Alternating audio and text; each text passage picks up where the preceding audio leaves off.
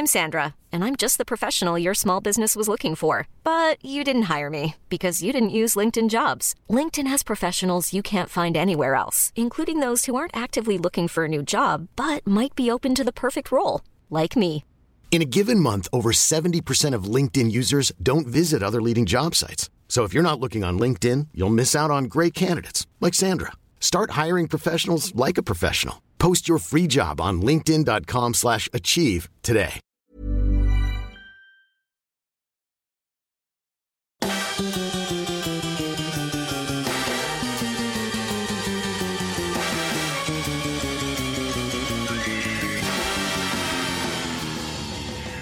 This is Jules and Jim's Joyride. Let's change gear, move up a pace and get into the fast lane.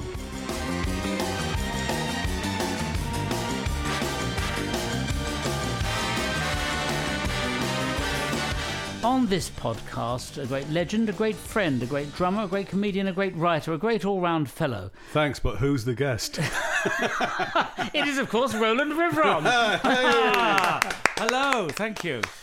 I'm flattered by that introduction. How did you get here today? In a car? In a car. In a car, yeah, my wife's. Can you remember what was your first car that you ever had? First car that I drove after passing my test. Took my test 5 times. One of the tests I actually got lost. It was in Denham, out in the suburbs there, and we went down a country lane, and he said turn left, and I sort of bared right down this thing, and he's like, and then the bloke said, "Well, I don't know where we are now." We was completely lost. Also, it's not a good sign if I was examining and I said turn left and you turned right. That's already not really understanding the law of the road. In the country, there's a road, and it sort of bears round, but then there's still a road that goes on. And he said sort of turn right or something like that. And I thought, it's not a right turn. It's like we're still on the same road or something. And you ended like up in Denham. Yeah.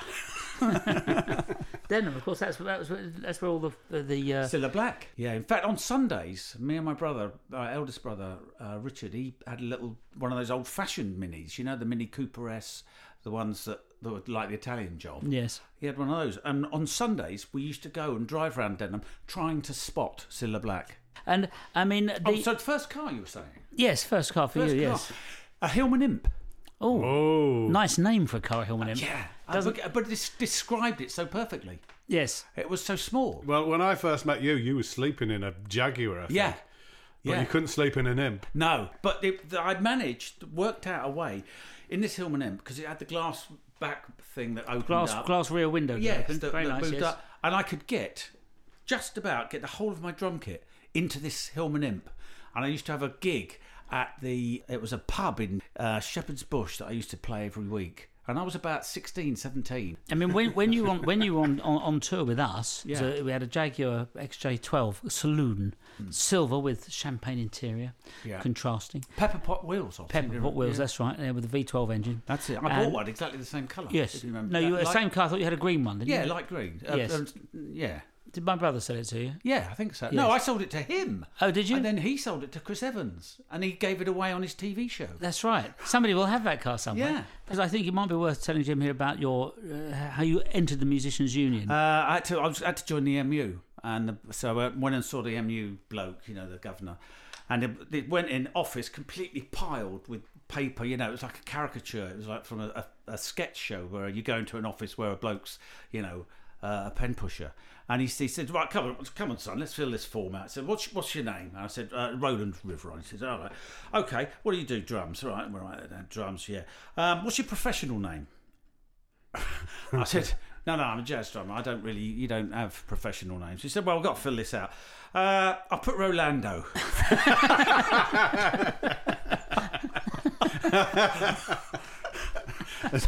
In the MU directory. Is that what you still are? Rolando. The amazing Rolando. Yes, exactly. To this day. One of the best gigs I ever saw. So this is drums and transport combined. Nice. I went to see Prince at Wembley, and there was a train track that went all the way around. Sheila E. was the drummer, and she was on a platform which was on the train track, and it would go around the train track as she drummed. God. As she came round past me, right, I shouted, "Go on, Sheila!" And I think she looked at me and winked. That's good. Well, so was Prince in the round? Was he in the centre? Yeah, he was in the centre. And what was incredible, he came on in, I think it was like a floating Cadillac, singing and playing his guitar as he was in the Cadillac, and then got out the door and then went and performed. Yeah. But he then he climbed up a pole which was about 300 foot high to the top, sang a line from the song, slid down another pole, and then back to the microphone, bang on time. We all do that. Yeah. Spot on. But it was Sheila Ree playing drums on a train. But I mean, I think on a smaller scale, I mean, some people, for instance, have they'll have, if they've got a big dining table, they might have a railway track on the dining room table, taking around the salt, pepper, mustard, and things like this, or a cigar at the end of the film, whatever. Yeah. But on a smaller scale, again, Roland, you, like myself, have got. In fact, I've got your old stuff of the Minic motorway, the motorways and the cars were the new thing. So in the 1960s, we'll sell models of cars and motorways because they're the romantic. Black track with white markings down the middle. Yes. The first time. Before then, it was only ever racetrack. Yes. And it suddenly... Because the Minic motor is a motorway. It was a proper... Yeah, it's a motorway. Yeah, it's a motorway services, which are glamorous places to be. Yeah. Because I had the Matchbox motorised motorway, which was probably the lowest end, because it was a spring that was in some tracks. Ah, yes. And if the spring got kinked, it was all over. And mine got kinked on Christmas morning. Oh, really? How sad. We got our Minic motorway. Admittedly, it was second-hand from the thrift shop on the RAF camp where we lived. My mum and dad set it up behind the sofa on Christmas Eve. So when we came down, 3 boys, it's like, he's been. And they just pulled the sofa out, and there was about 8 foot of Minic motorway. My cousin had one, and he had a train track, and we used to recreate terrible incidents with trains and cars at the crossroads. I think it's a sign of getting older that once you have these things when you're older, you just sort of reenact the mundane, and that's quite exciting. Anyway, what about that was your first car, and also you need a car as a drummer. You needed something that was going to fit. A kit in the back of it. Yeah. Well, as I say, the Imp was perfect, for the job. But I moved up to a Ford Escort estate, blue, and I remember when I was badgering my mum and dad saying, "Look, we've got to get a bigger car," because the Hillman Imp was my mum's car, really. So I said, Mum, you've got to get a bigger car because I'm going up to bloody London every day, and I've got a drum kit, and it's And she said, really reluctantly, she said, "All right, come on, let's go and have a look at the car." And I saw in the paper, local paper, the bloke was selling this blue Escort estate, and I thought that's just the right size. So all 3 of us get into my dad's Triumph Toledo, and we go to this guy who's got 4 cars in the front of his garden. It was really sort of pants. And sure enough, there was this car, and we thought, "Oh, this is great." And my mum was really sort of, well, if you must, go on then, I'm not happy with this. Me and my dad got in the car. Dad's driving, I'm sitting, we get 100 yards down the road, the car stops, and she can just see our shoulders going up and down like that. And then she sees my dad pull the handles, the gear stick up in the air. You can just see the silhouette of the gear stick through the back window. It actually physically just came out the car. And was it too far? Had you come too far to be able to go back and hand it back to the man with the other cars in the garden? I don't know whether it was just that's how we were back then, but despite that, I said, "Let's have it."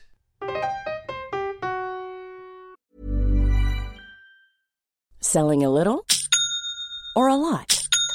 Shopify helps you do your thing however you cha-ching. Shopify is the global commerce platform that helps you sell at every stage of your business. From the launch your online shop stage to the first real-life store stage, all the way to the did we just hit a million orders stage.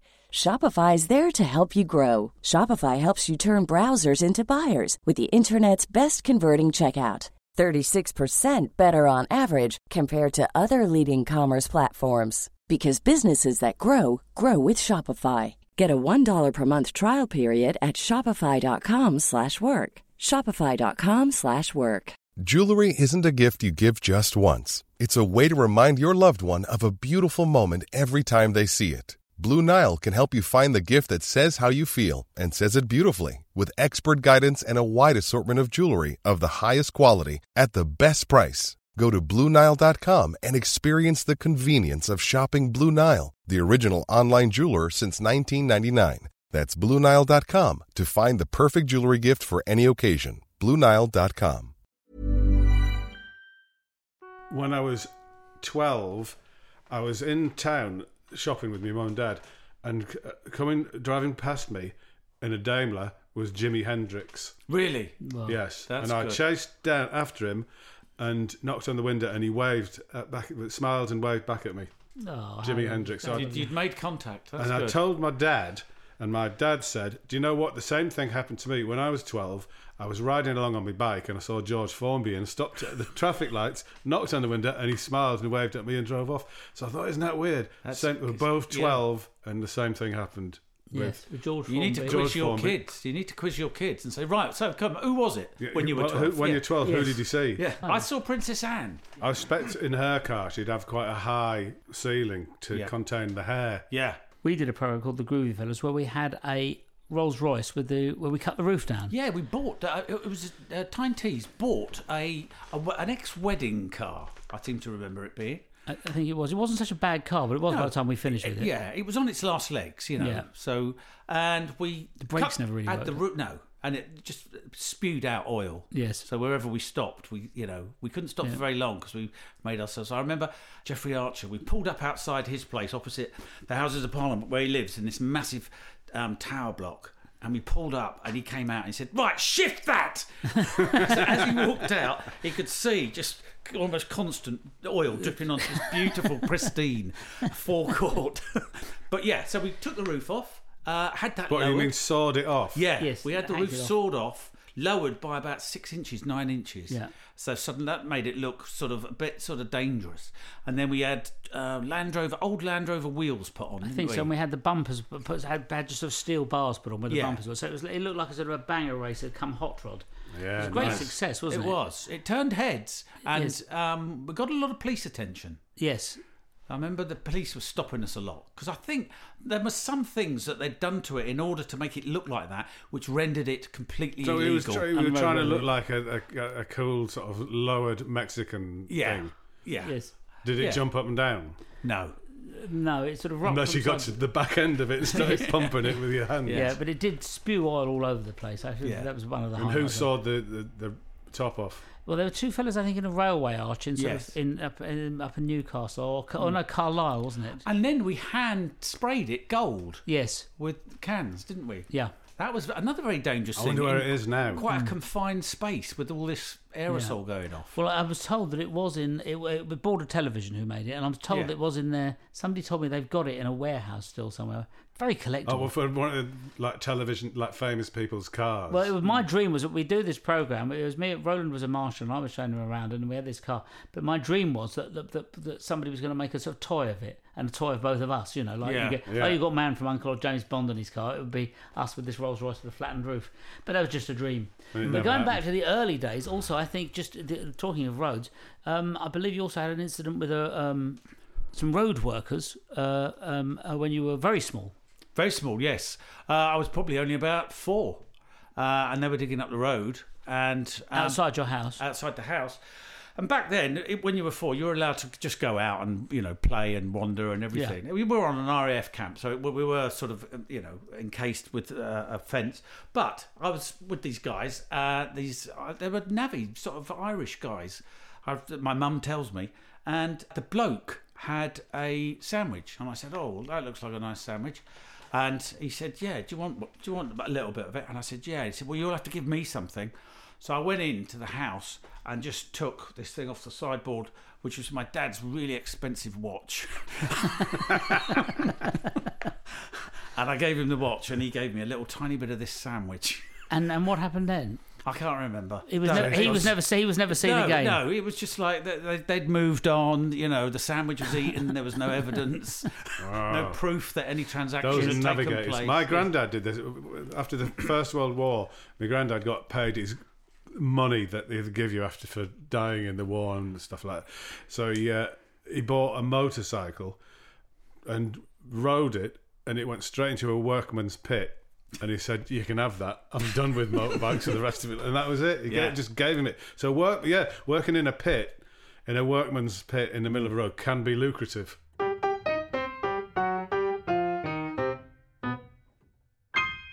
I'm very fond of a canal barge. Oh, really? Yeah, a narrowboat. I like those. Yeah. What sort of journeys do you? Who goes on the journey with the whole A friend family? of mine's got one in the Hoxton Basin. Ah, yes. Just in Shoreditch. He lives on it, actually. Is he very short? He is. His name's John Kelly. He's a little tiny guy. Yeah, I think you have to be, don't you? Yeah, you've got to be quite slim, and the bed is about 2.5 foot, long. It's not a big man's game then. It's not. No, Definitely not, and not with too many people. But he had this boat, and he used to have to take it down to Uxbridge to get it out of water, for stuff to be done, and just meandering really slowly through King's Cross, then Camden, Maida Vale, just seeing it all from the other side. It was just lovely. And I think it is the pace that you go at the canal boat is very lovely. I went on one from Birmingham to do the Avon Ring. It broke down underneath Spaghetti Junction. It's quite it's quite a highlight actually. I quite enjoyed enjoying motorway networks as I do. Yes, it was quite a good chance to get. So you could just lie back and have a look. Really lay back and look at it, examine and it properly from underneath. Really I hadn't had an take it opportunity to do before. Yeah. So that was nice. When I first went on a barge ever, a narrowboat. And I'd never been on one before, and the man said, well, he identified me as a sort of senior fellow who's going to be doing the captaincy. Yeah. He said it's perfectly simple. You steer it here, and this is the thing that makes it go forward and backwards. And he was like a 1950s reasonable bloke, is the only way I can describe him. He had like tweeds on, and sort of grey hair with a big comb over, and tall sort of bloke he was, and he had I think a little woolen hat on top of the comb over, and a pipe. Nice. Which like a Sherlock Holmes type pipe. And so it was perfectly simple. You just do it a little bit here, a bit fast, and then for the locks, this is what you do. And he started saying it, and he took a step back as we were sort of pulling away at about sort of 5 knots, and just fell backwards into the water up to his neck. And we were all like, we've never even been on one of these before. What happens now? And so we waved at him, and he just sort of waved us off. As he sank down? As he sank down with his pipe, like a sort of a 1960s Not waving, but film. drowning. No, he was never seen again. No, well, we carried on our journey and had a lovely holiday. Wow. Do you know what, Roland? That's reminded me. I've got a photograph of you, and I was trying to find it to bring it along to give you, which is, do you remember when we went to Christian Dior's chateau? Yeah. And Bob and I turned up on our motorcycles. Oh, yes. And the first thing was you, fully dressed, stood by the swimming pool, and I got a photograph of you at 45 degrees as you're falling backwards into the pool. Oh, nice. Excellent. That was an amazing place. And out of interest, so we were just talking about any other methods of transport you like. We've spoken about cars and the canals. I was saying the canals work. I used to like flying before 9/11, before it was all, everything was clamped down. But I was in an Indian airport waiting for my bags to come through, and so there's a few bags come through. Then this really quite rickety looking coffin just rolled out, and it had been tossed about and mucked about with a bit, and it was just like plywood, and I was thinking, oh my God, just any more disruption of this thing, and just an arm's going to fall out or something like that. It was so bizarre to think, we'll just bung him in the hold, that'll be fine. I was on a flight, and it was coming out of Egypt to somewhere else more mysterious. It was a very low quality flight, but I do remember that there was goats going up and down the really. There was people they were bringing their goats from one place to another. But when they brought out the in-flight meal, it was a Kit Kat, but it wasn't a Kit Kat. It was a fake Kit Kat wrapped in a photocopy of a Kit Kat wrapper. Oh, what attention to detail! It really is good. Yeah. Mark Arman told me he once was in a flight in Russia where they loaded up all of the it was like had people with the chickens and everything on the plane, and they was all sort of going mad. And he got offered a Mars bar in the same situation. Maybe that was it. Maybe it wasn't just there. And then was offered favours from the air stewardess. No. Yes. She hadn't spotted that he was one of the biggest gay icons in the world at the time, but there we are. Here's a question. Yeah. An aircraft, civil aircraft with passengers in, crashes right on the border of Scotland and England. Where do you bury the survivors? You don't. You just eat them, don't you? Do you have any idea? No. Would it be in Scotland or in England? England. You don't bury survivors, they're alive! Oh, yes. Hook, line and sinker. See? Yeah. Now, I'm afraid, Mr. Riveron, you've failed the test. You can, we can't employ you at BOAC. I got the colours in the right order. And now a message from our sponsors. Hey, Jules. What, might I ask, is your chief diversion? Well, I suppose it has to be cookery. How do you boil your hens? It's easy. In King Kong's good stock, made from literally hundreds of cattles. I believe you go to France sometimes, don't you? I do. On a caravan holiday. On a regular basis. Well, we'll discuss that. I should just share with you. There's a friend of mine. I shan't name him for the purposes of this, but he went with his family driving down to France for their holiday every year with 2 small children. Yeah. And anybody will know with 2 small children, it can get a bit tiring for the child. You know, they used to have a stop and have a run around, and they were getting more and more fractious in the car. Can we stop? Please, can we stop? We've been driving for 6 hours now, and they would have a far day down. So, right, we'll stop here. And we said, me and Mum will get a cup of coffee and you can play. There's got a little children's play area there. You can play there for a bit and we'll just get a cup of tea. And there was like a little sand pit where they could all play around. He said, no, we came up, we got a cup of coffee and the 2 children were playing in the sand pit and all these people looking at them a bit strange and looking at their parents. And it was, in fact, the place where you're supposed to stop and let your dog have a shit. Lovely. Anyway, I don't know if you experienced that at all, but you do go, and caravanning is a part of your... Yes, very much so. Yes, we've got a caravan down in Biarritz, in the south of France, on the Atlantic coast. How lovely. Yeah. When you say caravan, do you drive the caravan down there? I used to tow the bastard down with 3 kids in the back, and it was just a nightmare. So now we leave it in storage down there. It's a big twin-axle, 6-berth... giant caravan. Yeah, and we've customised it, you know. We ripped the floor up, and Mum got this pink rubberised floor, and we got Liberty print things. And, so it's like a luxury home. Yeah, and we've taken out all the flowery curtains and all that and just got wooden blinds, you know, because it was always going to be near the beach, you know. It was sort of creating a beach hut. So I love it when people get caravans and turn them into something. Fiddle about with them, yeah. Like Peter Richardson, Peter, yeah. Have you seen his trailer thing? No. It's like a ship. It's all like wooden panelled with port holes and everything in the back. So it is like a ship, it's like an upside down ship. How lovely! I know, I love it. I think a caravan is lovely. I used to have a nice showman's living wagon, and it was very nice. It was like being in a sort of... I nearly bought it off you. And it was tall because he had a tall hat, you told me. That's right. That one did, yes. Didn't Norman Lovett live in it? He did for a while. It's quite much more to say. Much more. Did Norman Lovett live in it? It does. This is quite hard to say. But it was. The great thing about the Showman's Living Wagon, it had a lovely, great big range in it, and it was like being in sort of Sherlock Holmes' sort of parlour or something. Yeah. A little panelled room and a little panelled bedroom with a very high bed. Not so much a parlour, more like in his wardrobe. Yes, his wardrobe, a little bit small and panelled and mirrored and sort of thing, very cosy, little oil lamp. And of course, there's a difference between a caravanist and a caravanite. A caravanite? A caravanite and a caravanist. And the caravanist... What about a caravaner? Well, I'll get to that in a moment. But the caravanist is somebody that does it for pleasure, much like yourself. Whereas a caravanite is somebody who has it as their lifestyle and they live in it. Right. So that's... And a caravan is a procession of things, isn't it? Camels. Yeah. Yeah. So a caravanite is the one that comes down from the roof, and a caravanite is the one that comes up from the floor. Precisely, you've got it. So, yes, I think we've clarified So it's like you just think stalagmites and stalactites. Yeah. Tights come down or tights go up? Ah, you see. Mites go up. Tights come down. I think it was because when you're a schoolboy, that's what you'd like the idea of happening. You prefer the idea of tights coming down. Yeah. And was mites going up? I don't get that one. No. I think once you cornered the fact that the tights were coming down, it was a given that the other one would be the mite. Yes. Yeah. How did we end up there?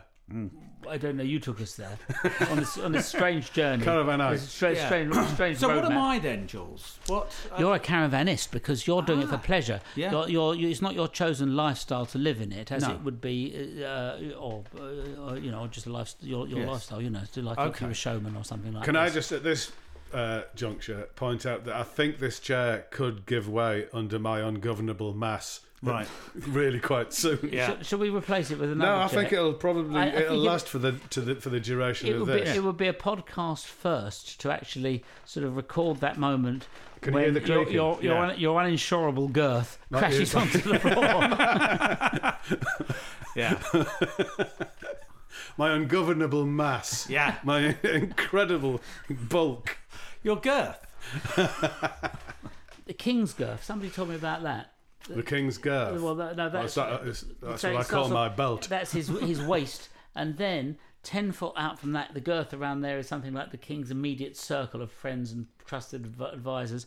Then out of that is the next sort of belt around is his outer ward and the court, and the next circle is his sort of orchards and flocks and things, and the next one out is his outer lands and fields and so The forth. width of a thumb. Who was it? Was it Edward? One of the Creed did- kings. that was an inch or something, didn't That's an inch, Yeah. and from his nose to the end of Yard. his thumb is a yard. he? Yeah. So his girth, his belt. I don't know. Henry VIII's belt would be a mile. Yeah. That's it. You got it. Yes.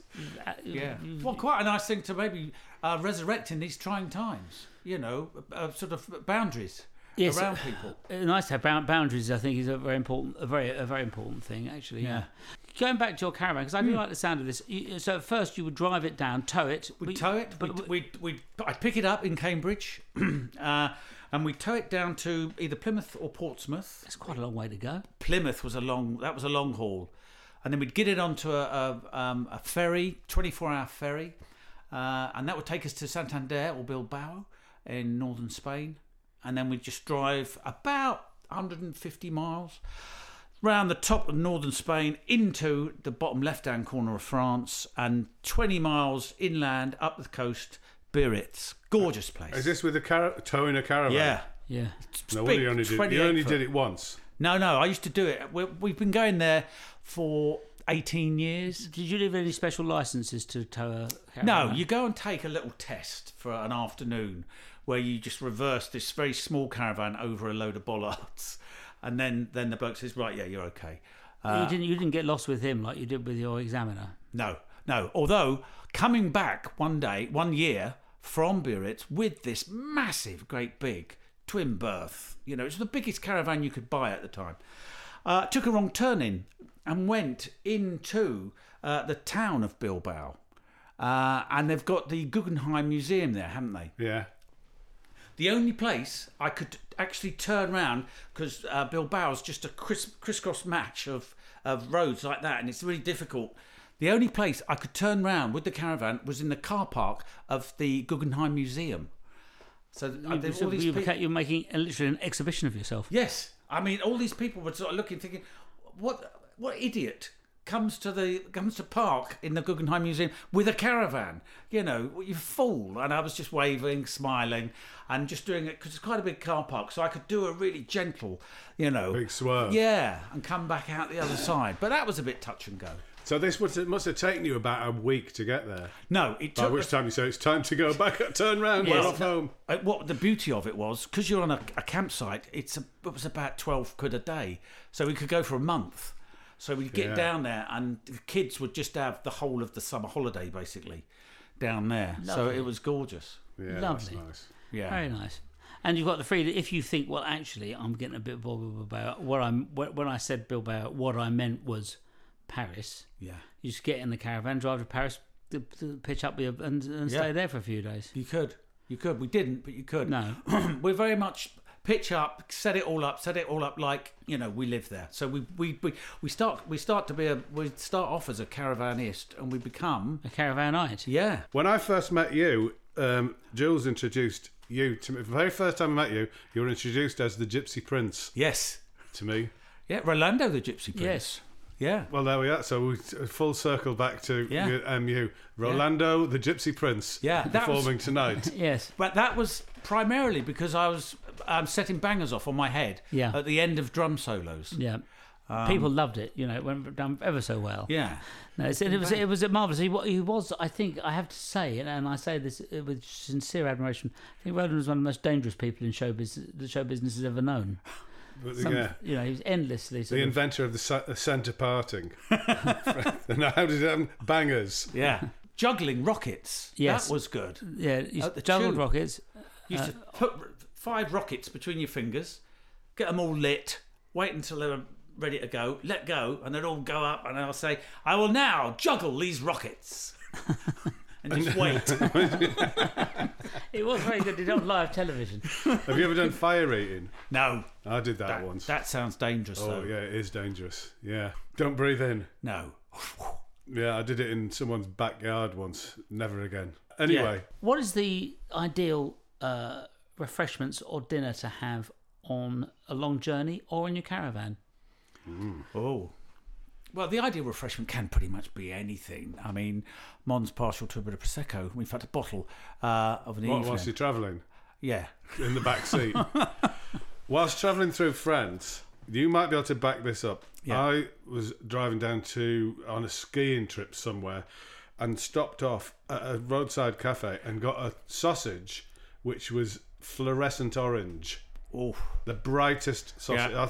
I suspect it was a kind of Savoy, but it was absolutely fluorescent orange. Are you sure that it was not part of the sort of emergency services? What, an armchair leg? Yes. No, it was a Bit of sausage. equipment. I've never seen a sausage that colour. I've just remembered this dovetails perfectly. I, in my early youth, when I was jazz drumming, went and did a residency in Paris with Nick Weldon on piano, Faye Weldon's son, a very good pianist, jazz pianist, and Erica Howard. It was the three of us. It was in the blue Ford Escort estate. So I was driving. Nick was in the passenger seat because he spoke fluent French.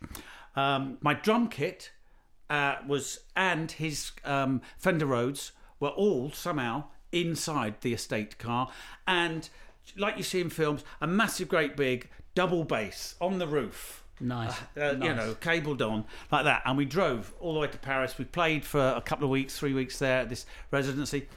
On the way back, we had to get to the boat, Calais, at about 6 in the morning. So that meant we finished the gig at 1, and just but we used to wear tail suits and all that, you know, very smart.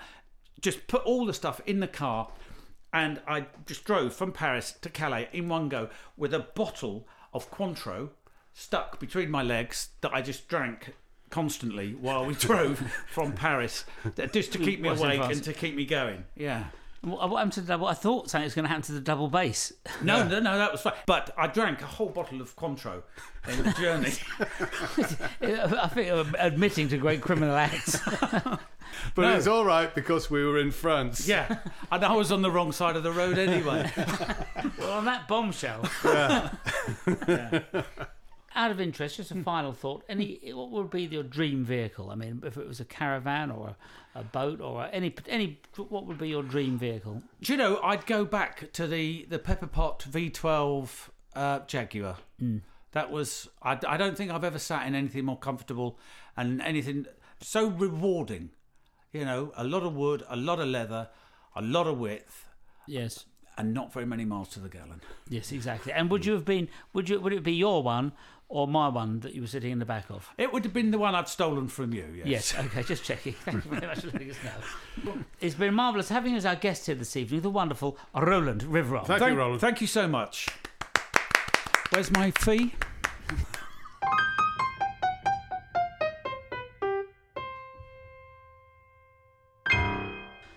Well, what a lovely treat to have Roland Rivron here. Yes, it's always a treat to have Roland. It is always. I mean, he's a great drummer, a great motorist, as it's turned out. A caravanist. A caravanist and a caravanite. And a caravaneur.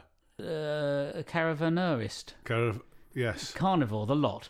And of course, you can then subscribe to these podcasts. Is that right? Yes, which would mean that essentially you'd have them in your bathroom and the other... Or in your caravan. Yeah. They could be piped in permanently, but not into your main areas of the house, just the ancillary areas like bathrooms, kitchens. Yeah. An annex. An annex, but not your through lounge. Yeah, quite right.